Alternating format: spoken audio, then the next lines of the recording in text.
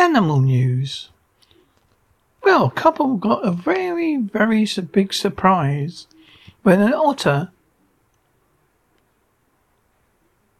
was found sleeping in their bed. An otter sneaked into her home and ran amok before eating a cat's dinner and dozing on her owner's bed. The creature managed to get in by squeezing through the bars of a pet gate designed to stop the cat Millie escaping. Then scattered cushions and managed to smash the candle set before polishing off the cat's grub. The owner said he curled up on the holiday home in bed in Skinsburgess, Cumbria. The retired town clerk Linda said, "I heard the pet gate rattle when we sat in the garden. When Peter went to check on Millie, he found the house in the right mess.